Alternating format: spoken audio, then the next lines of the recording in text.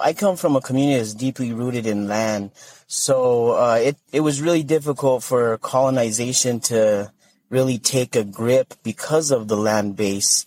And what we've experienced is sort of a long-term oppression upon my people.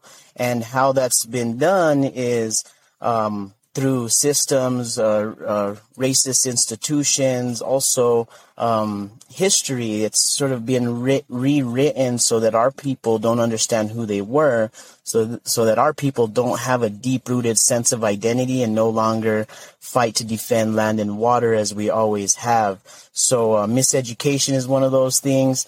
Lack of sustainable systems, lack of traditional infrastructures that would normally support our communities to thrive.